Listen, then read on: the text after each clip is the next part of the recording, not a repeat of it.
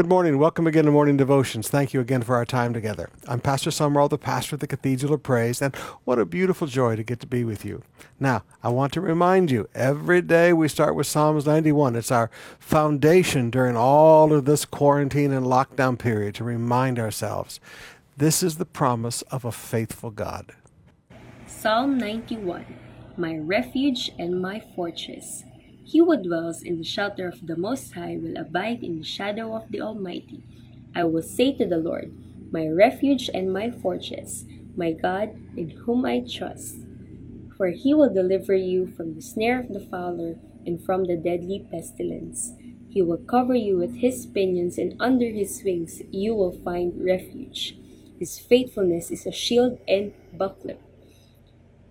You will not fear the terror of the night, nor the arrow that flies by day, nor the pestilence that stalks in the darkness, nor the destruction that wastes at noonday.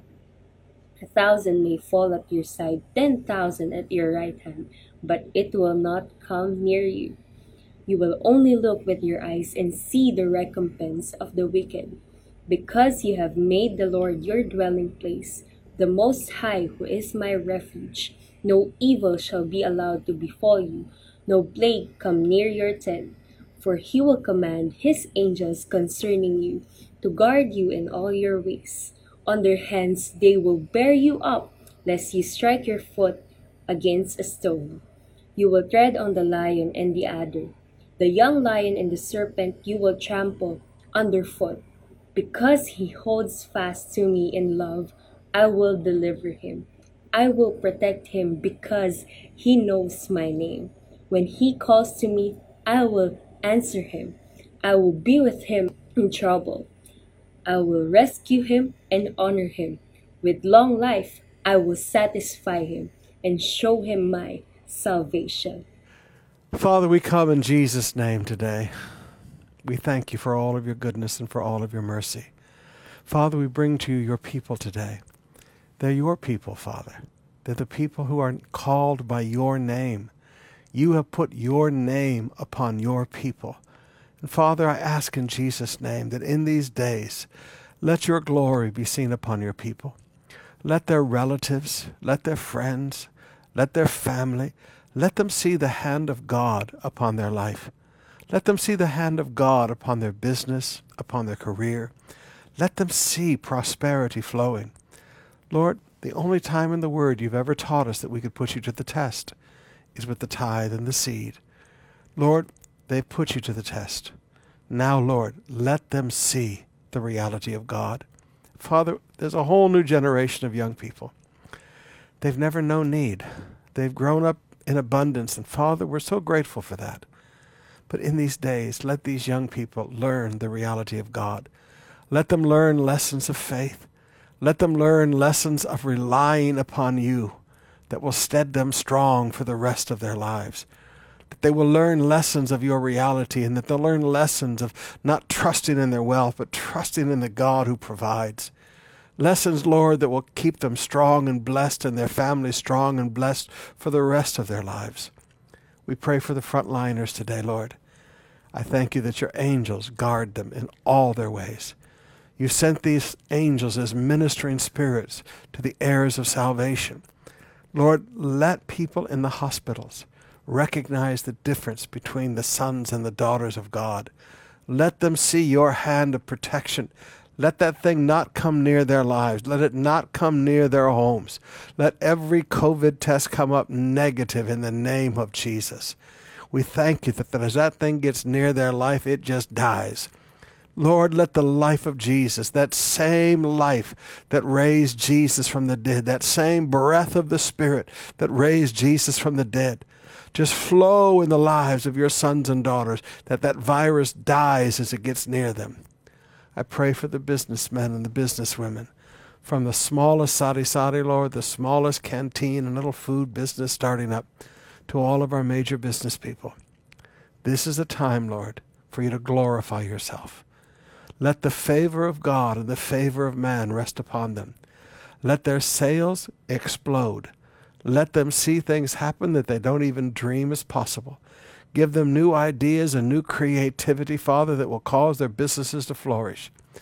And Father, my prayer for every family is that by your grace and by your mercy, every family will end this stronger than when they first began. In Jesus' name, amen. Let's open up our hearts now and spend some time in worship. Jesus. Oh, we give you glory and praise. Worship your name. Thank you, God, for your love. Give you all the praise and the glory. Jesus, praise the Lord. In the name of the Father, in the name of the Son, in the name of the Spirit, Lord, we come. We're gathered together to lift up your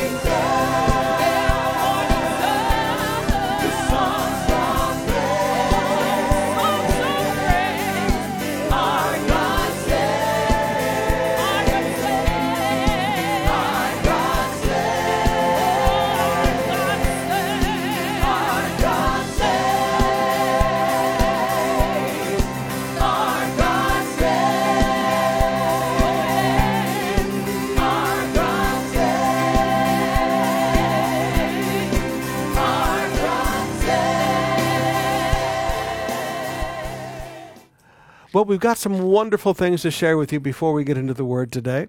First of all, service tonight. This will be our first Friday night service in almost 5 months. I'm so looking forward. I'm not going to preach tonight. I'll just warn you in advance, and those of you that tune in live, we're not going to preach tonight. We're just going to have a wonderful prayer meeting, just a little bit of singing, not much. We'll run the service a little shorter, about 1 hour. Okay, we don't worry about any curfews. We still need to, we need to try this one time to make sure that everybody's going to get home before the 10 o'clock curfew. So we're going to try this one night, and then we might go longer in the future. But tonight we're going to focus on prayer. Prayer for our nation, prayer for our families, prayer for individuals. We're going to, I don't know what to call it, a prayer gauntlet, a prayer tunnel, where we're going to have pastors on each side as you can walk through. 2 meters on each side, but you walk through the middle, just stretching out their hands, praying for you.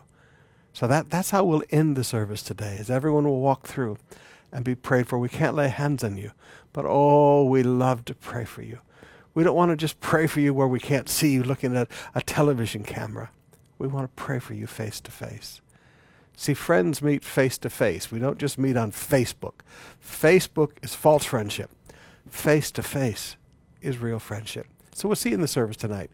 And then Saturday morning, the drive-in service at South Campus. Now, we had some problems down there the last couple of weeks. Mr. Rojas and Versailles got into a big conflict with Mel Mattai's Goldenrod Company, and they were blocking the gates and all kinds of security guards and guns and everything. But that seems to be all settled now, and we've got everything set so that we can drive right in Friday, Saturday, and Sunday. So please, those of you at South Campus, you don't need to worry about any danger or anything. Everything is fine. You'll drive straight in like you always do. We'll have a whole bunch of guys in yellow shirts out there to welcome you at the gate so that you know that everything's all right, because you'll see all of our guys in yellow shirts, all right? So please don't everybody come down to main campus.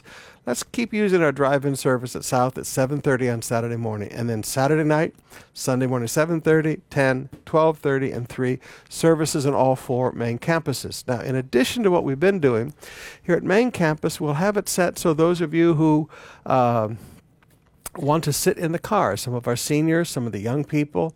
Now, if you're going to come and you sit in the car, that means you don't get out of the car, okay, just like we at South Campus. Now, if you're going to sit in the car, we'll have pastors out there. If you blink your lights, flash your lights at everybody, put on your blinkers, put on your flashers. A pastor or pastora will come by to pray for you. We'll have ushers out there to pass out communion to you as it's communion time. And, we'll have an FM station. We'll tune it into probably 102. Somebody will tell you when you get here. But we'll do that in all of the services at South Campus on Saturday night and Sunday, and at main campus on Saturday night and Sunday. So please feel free to just come and park, and make sure that you tell people that you're just going to be staying in the car. We'll get you the communion. We'll get you taken care of. All right. We want to get into Romans chapter 1 today. Romans chapter 1. Now, I'm going back and forth between writing on it and just reading it to you. Some like it one way, some like it another. We'll still vary it up from time to time, but we're trying to figure out how we can do it all in writing, all right? But we're trying to figure out a better way to do it that'll serve you. So let's begin with Romans 1 today, verses 1 to 17. People say, who wrote the book of Romans? Well, it tells you, Paul. Paul wrote the book of Romans. But notice how Paul identifies himself. He says, a servant of Christ Jesus, called to be an apostle, set apart for the gospel. So I always say this is Paul's self-identification. Now, it is important to know how a man of God identifies himself. He does not identify himself as a pastorpreneur, as a celebrity preacher, as a super apostle, as they did in Paul's day, but he identifies himself as a servant of Christ Jesus. He said, you want to know who I serve? I serve Christ. He said, I am called to be an apostle. He said, that's my office. Set apart for the gospel of God. So servant is his attitude. Apostle is his office and his focus. Set apart for the gospel of God. Paul said, I'm not in this world to I'm set apart. I'm not in this world to be famous, and I'm not in this world to be somebody. He said, I'm set apart for the gospel. So you would never find Paul mingling in business, okay? He saw himself as set apart. Paul would not be a part-time businessman, part-time preacher. Paul would not be a part-time movie star, part-time celebrity singer, part-time preacher. Paul said, I am set apart for the gospel. He said, I've been picked up and set apart for this purpose, the gospel of Jesus Christ. Now, forgive me, you can preach whole sermons on this, but this is how Paul identified himself. This is Paul's self-identification. And it's so important that a man of God understands his attitude, his office, and his focus, which he promised beforehand through his prophets in the Holy Scriptures. All right, so I want you to notice everything. The gospel, number one, is not new. The gospel is an ancient story. It's an ancient story. The gospel is not a new doctrine.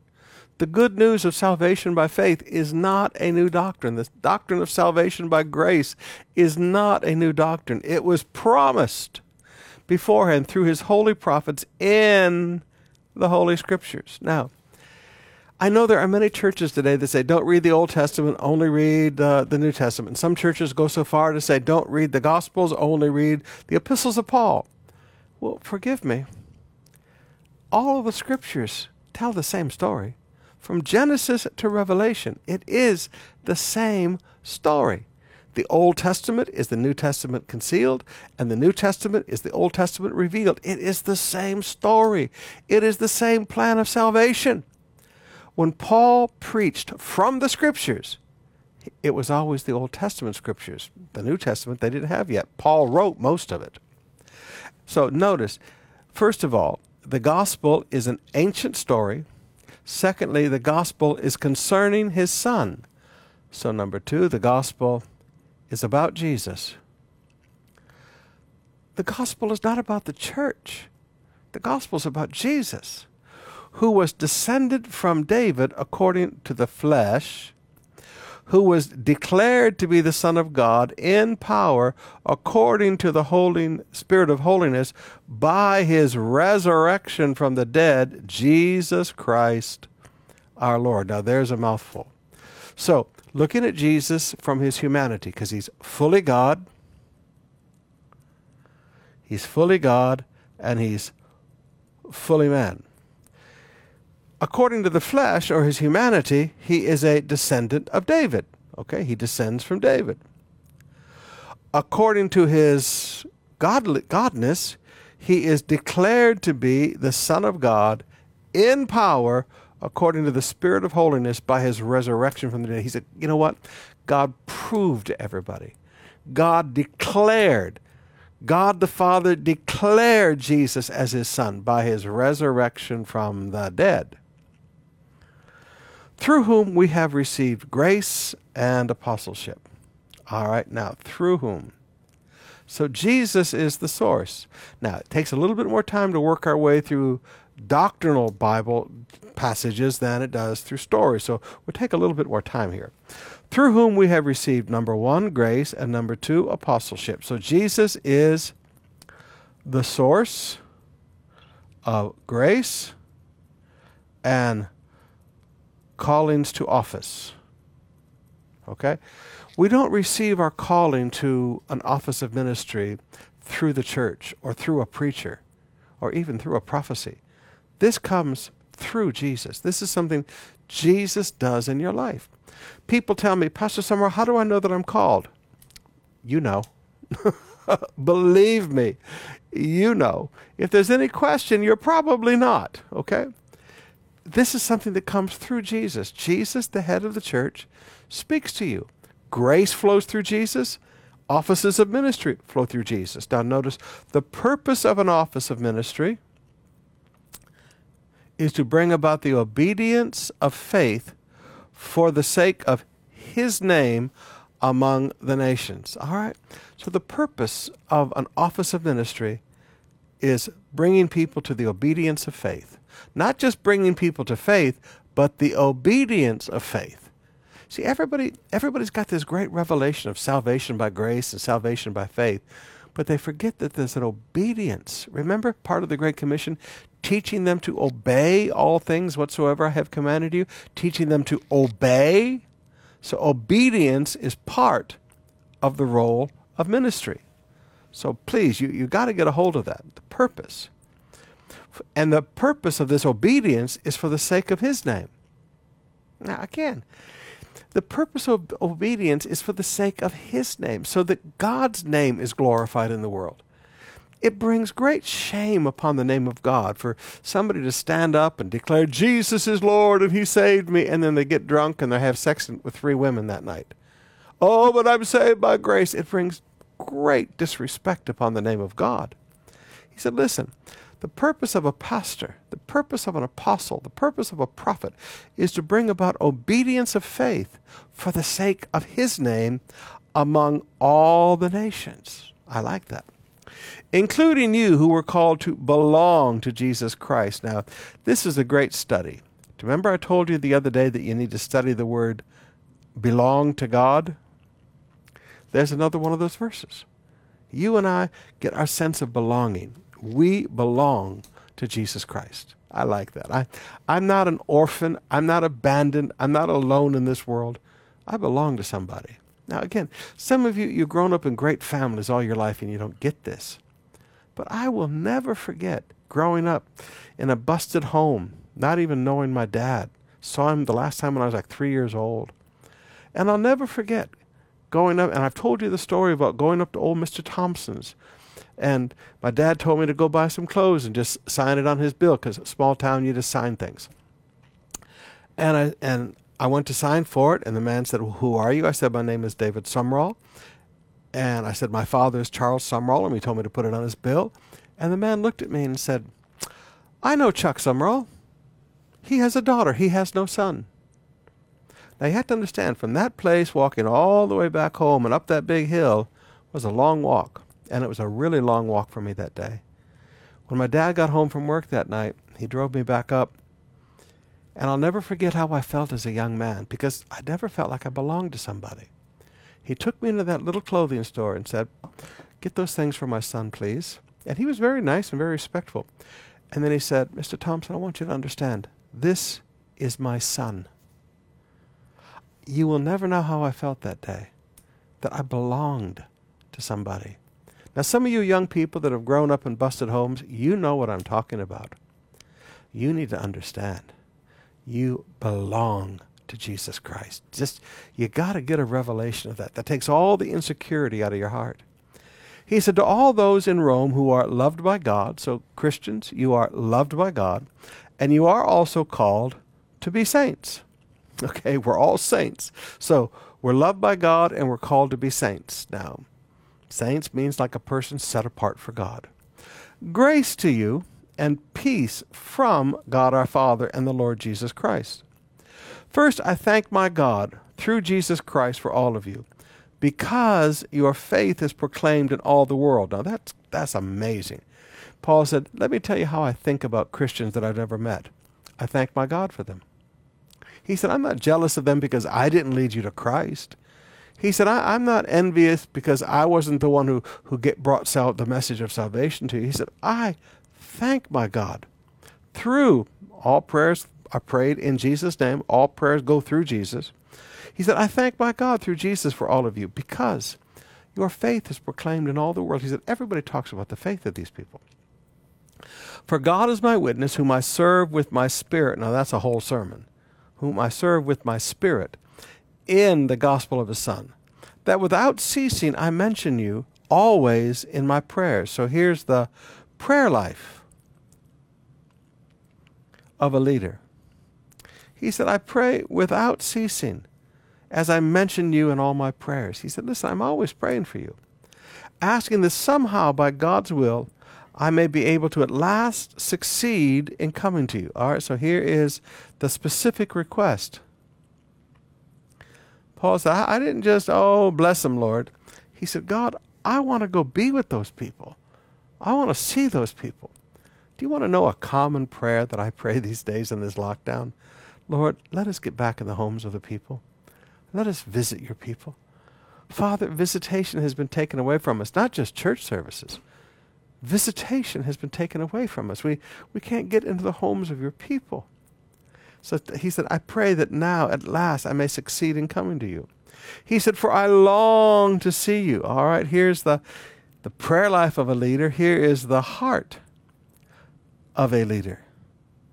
He said, I long to see you. Christians were not a bother to Paul.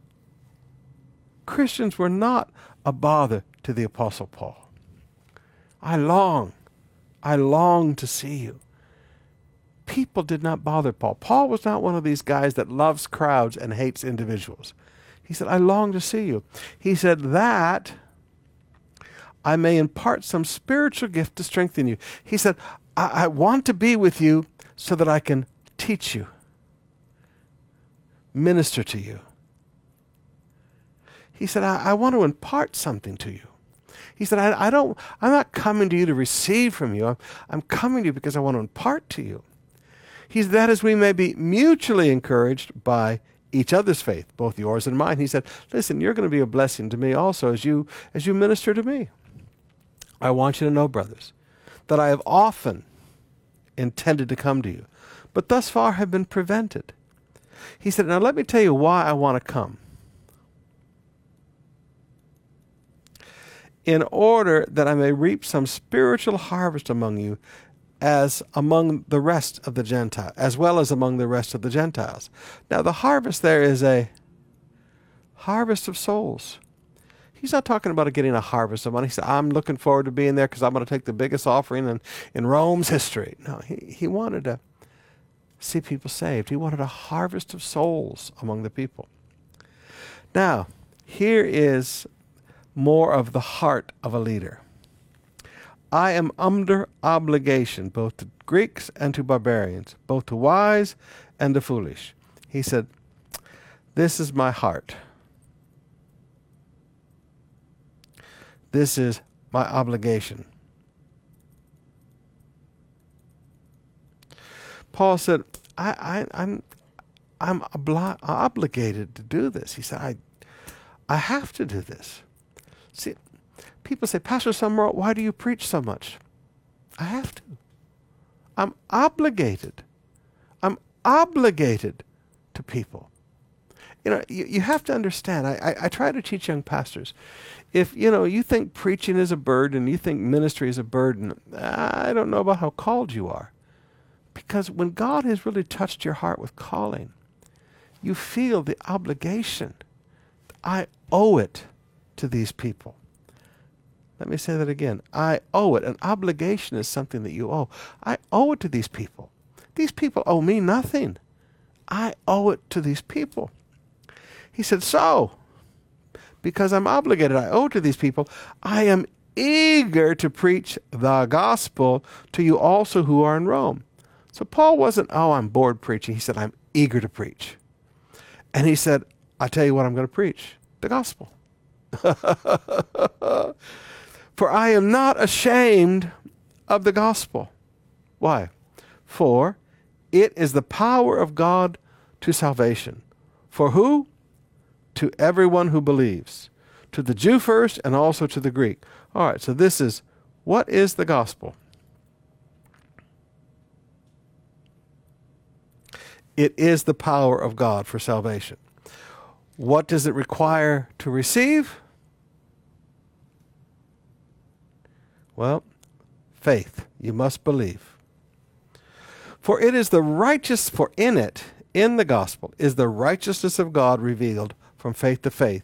As it is written, the righteous shall live by faith. So in the gospel, if this is the gospel, big round circle, inside the gospel is the righteousness of God. As you preach the gospel, people see the righteousness of God. All right, let's open up our hearts and spend some more time in worship.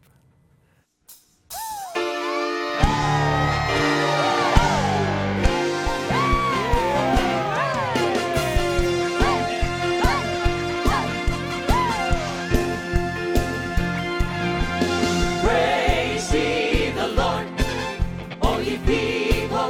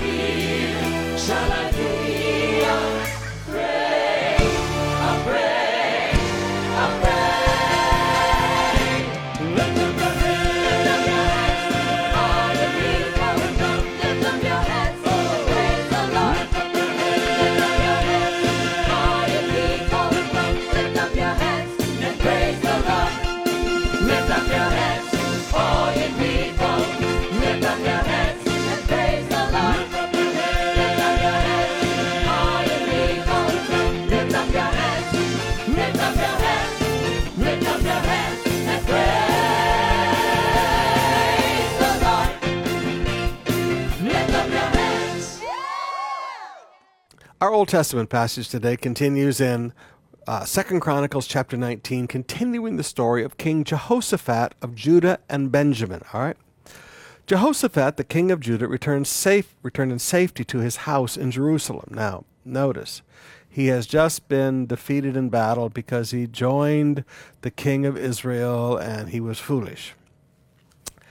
And he's rebuked for this. But Jehu, the son of Hanani, the seer, went out to meet him and said to King Jehoshaphat, "Should you help the wicked and love those who hate the Lord? Because of this, wrath has gone out against you from the Lord." Wow. So, bad friendship. He went and made a marriage alliance with the king of Israel, who was a very wicked king. And God said, should you help the wicked and love those who hate the Lord? Now, the average Christian would say, oh, yes, we're showing them the goodness of God. Oh, yes, yes, yes. But you see, that's because they're not well taught. You have to be wise in friendships. Love those who hate the Lord. Because of this, the wrath of God has gone out against you from the Lord.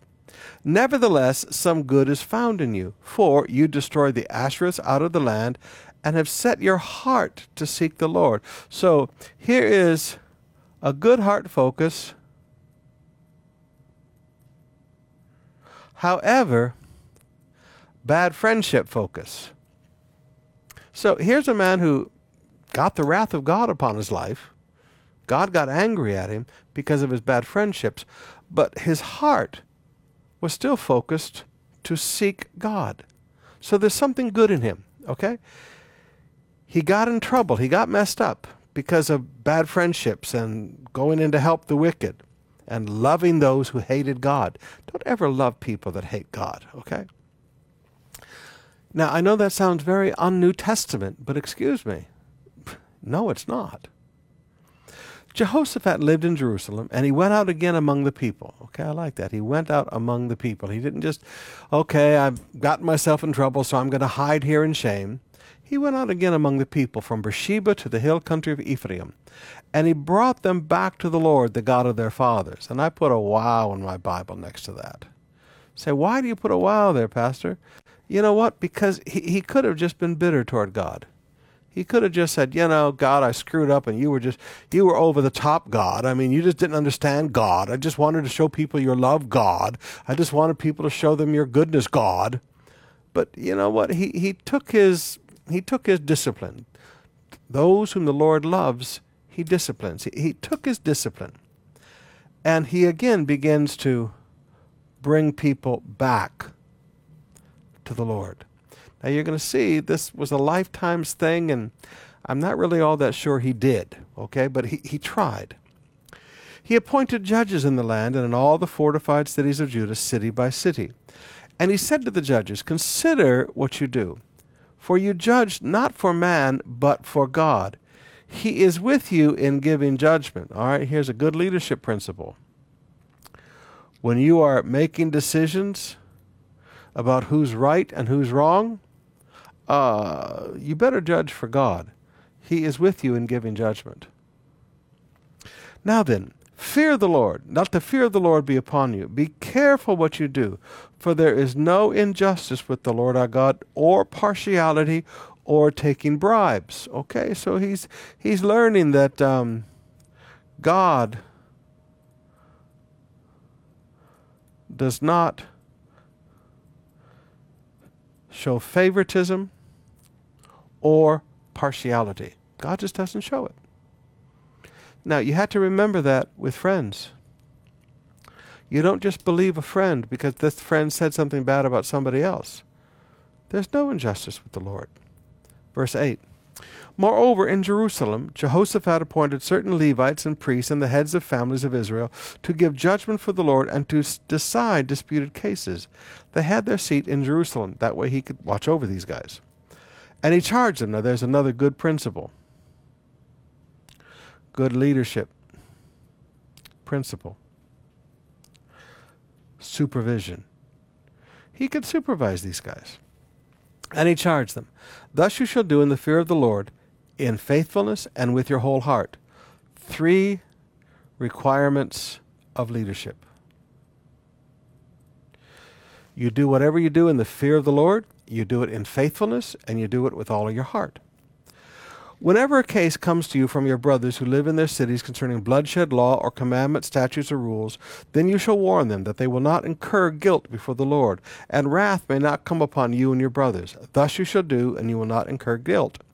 And behold, Amariah the chief priest will be over you in matters of the Lord, Zebediah the son of Ishmael, the governor of the house of Judah, in all the king's matters, and the Levites will serve as officers. Now, notice, same people, 2 levels of supervision. Now, I know everybody in the world says nothing can have 2 heads unless it's a freak. But here, these judges had 2 leaders over them.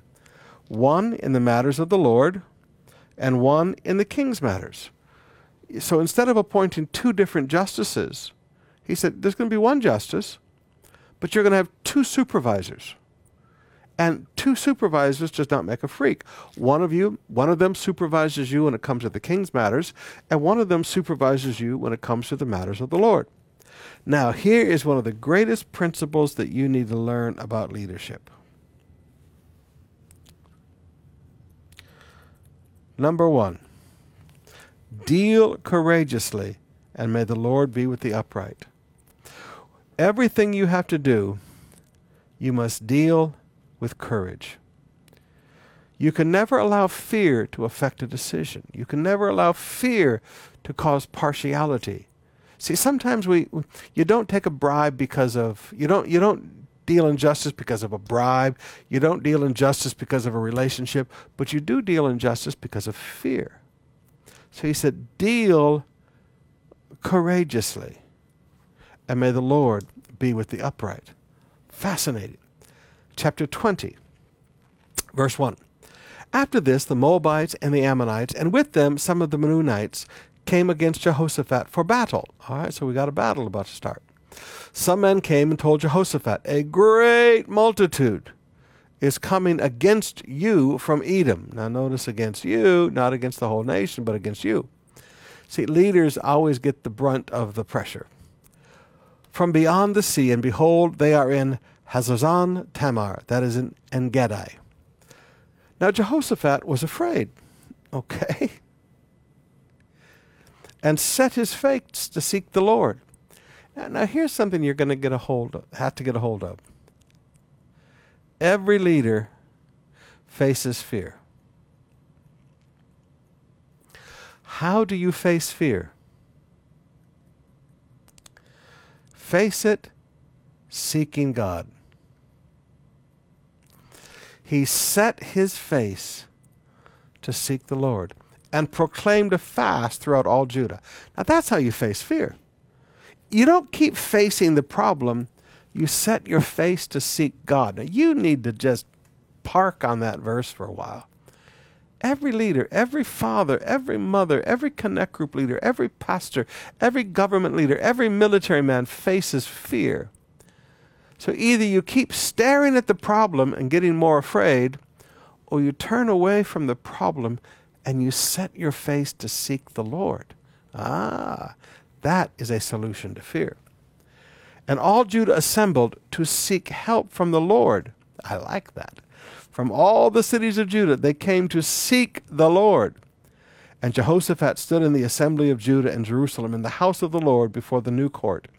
And he said, O Lord, God of our fathers, are you not God in heaven?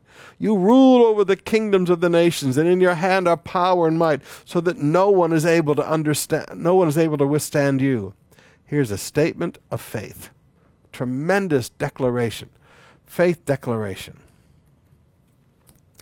Did not our God drive out the inhabitants of this land before your people Israel and give it to the descendants of Abraham, your friend? So faith declarations review history. Some of you need to sit down and speak to God all the things that he's already done for you. And they have lived in it and have built for you a sanctuary for your name, saying, if disaster comes upon us, now that he quotes King Solomon. This is Solomon's prayer. If disaster comes upon us, the sword, judgment, or pestilence, or famine, and we stand before this house before you, for your name is in this house, and cry out to you in our affliction, you will hear and save. There's faith again. And now behold, the men of Ammon and Moab and Mount Seir, whom you would not let Israel invade when they came from the land of Egypt, and whom they avoided and did not destroy. So hey, this is not something we are reaping. He said, we didn't touch those people. Behold, they reward us by coming to drive us out of your possession. Now, this is one of those things that you have to understand. The Bible says that when you return evil for good, evil will never depart your house. So he said, we were good to them in the past as a nation. And now look, they're trying to drive us out of what you gave us. O our God, will you not execute judgment upon them?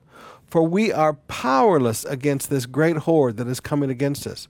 We do not know what to do, but our eyes are on you. Wow.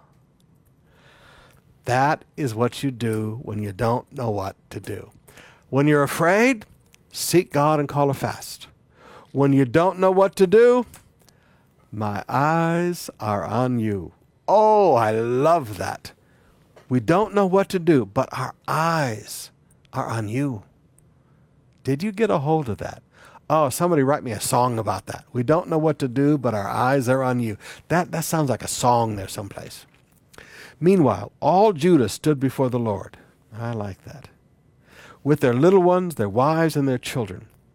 And the Spirit of the Lord came upon Jehaziel, the son of Zechariah, the son of Benaiah, the son of Jael, the son of Mattaniah, a Levite of the sons of Asaph, in the midst of the assembly. And he said, listen, all Judah and the inhabitants of Jerusalem and King Jehoshaphat, thus says the Lord to you, do not be afraid, do not be dismayed at this great horde, for the battle is not yours, but the Lord's.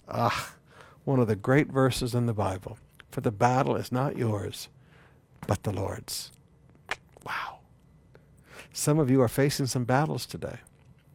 It's not your battle. It's the Lord's battle. He says, tomorrow, go down against them. Behold, they will come up by the ascent at Ziz, and you will find them at the end of the valley, east of the wilderness of Jeruel. All right, now that's interesting. God says, go attack. And God says, where they are. He said, you don't need to worry about where they are. Let me tell you where they are. Now go attack.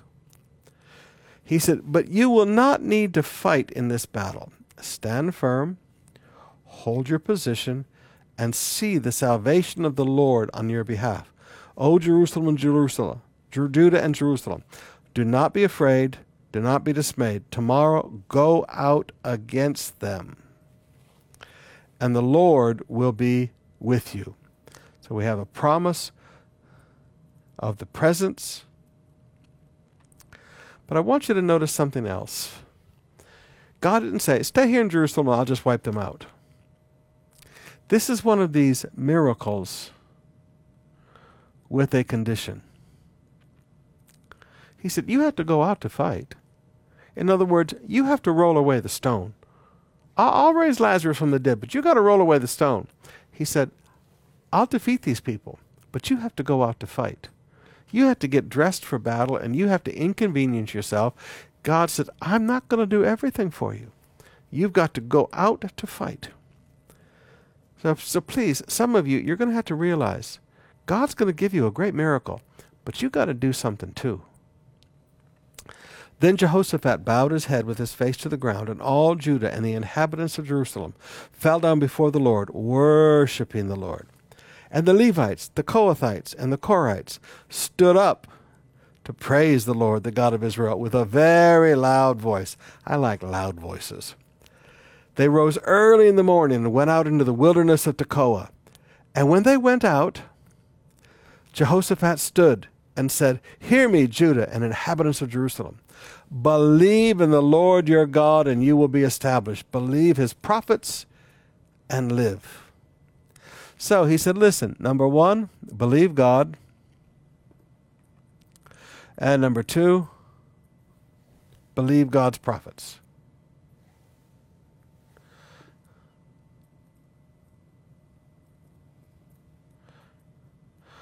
Now, brothers and sisters, notice God's prophets. Believe his prophets.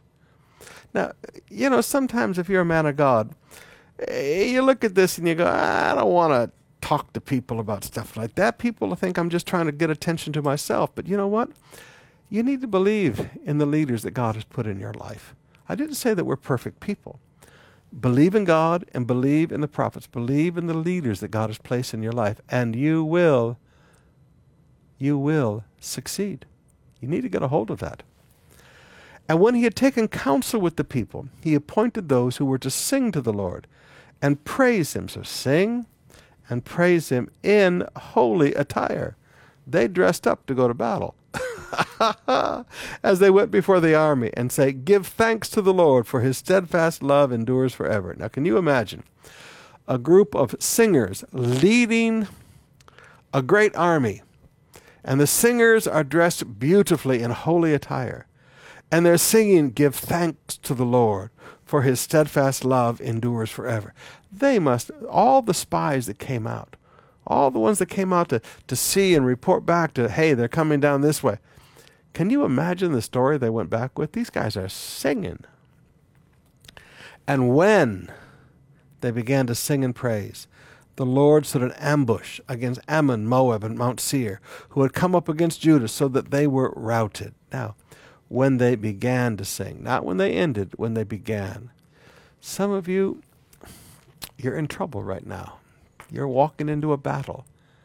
You need to begin to sing. And as you begin to sing, God's going to begin to work. So I like that. Begin to sing, God begins to work. I like that. For the men of Ammon and Moab rose against the inhabitants of Mount Seir, devoting them to destruction. And when they had made an end to the inhabitants of Seir, they helped destroy one another. Wow, thanks for the help, guys. You kill each other. When Judah came to the watchtower of the wilderness, they looked toward the horde, and behold, there were dead bodies lying on the ground. None have escaped. When Jehoshaphat and his people came to take their spoil, they found among them in great numbers goods, clothing, and precious things, which they took for themselves until they could carry no more. So they went to battle, and they came home, and they brought the wealth. And they were 3 days in taking the spoil. It was so much. On the 4th day they assembled in the valley of Barakah, for there they blessed the Lord. Therefore the name of that place has been called the Valley of Barakah to this day. Then they returned, every man of Judah and Jerusalem, and Jehoshaphat at their head, returning to Jerusalem with joy, for the Lord had made them rejoice over their enemies. They came into Jerusalem with harps and lyres and trumpets to the house of God. I like that. First stop, God's house. They didn't run home and show their wives, look at all the money we got. Look at all the plunder we got. First stop after victory was God's house. Please forgive me, but some of you need to get into that. God gives you a new job. God gives you a new contract. God blesses you with something that you can't even figure out how you got so blessed. First stop should not be bed. First stop should not be a big meal rejoicing with the family. First stop should be God's house to come and give thanks. And now, folks, I've lived my life like this. And I'm teaching you just to live like I've always believed in living. If God does something great for my life, my first stop is God's house. And I come to say, thank you, Father. Please. You know, one of our fishermen just had the biggest catch of fish in his life. His first stop should not be a big dinner with the family. His first stop should be God's house to give thanks. Big new contract, stop by God's house. We've got Fortress 91 going. We'll have communion. We'll sing with you. But your first stop should be to come here and just say, I'm not here asking God for anything. I'm here to give thanks. First stop, God's house. And fear came upon all the kingdoms of the countries when they heard that the Lord had fought against the enemies of Israel. So the realm of Jehoshaphat was quiet, for God gave him rest all around. I like that. When Jehoshaphat reigned over Judah, he was 35 years old when he began to reign, and he reigned 25 years in Jerusalem. His mother's name was Azubah, the daughter of Shilhi. He walked in the way of Asa his father and did not turn aside for it, doing what was right in the sight of the Lord. So we have a good king. The high places, however, were not taken away. The people had not yet set their hearts upon the God of their fathers. Now here's something that you got to get a hold of.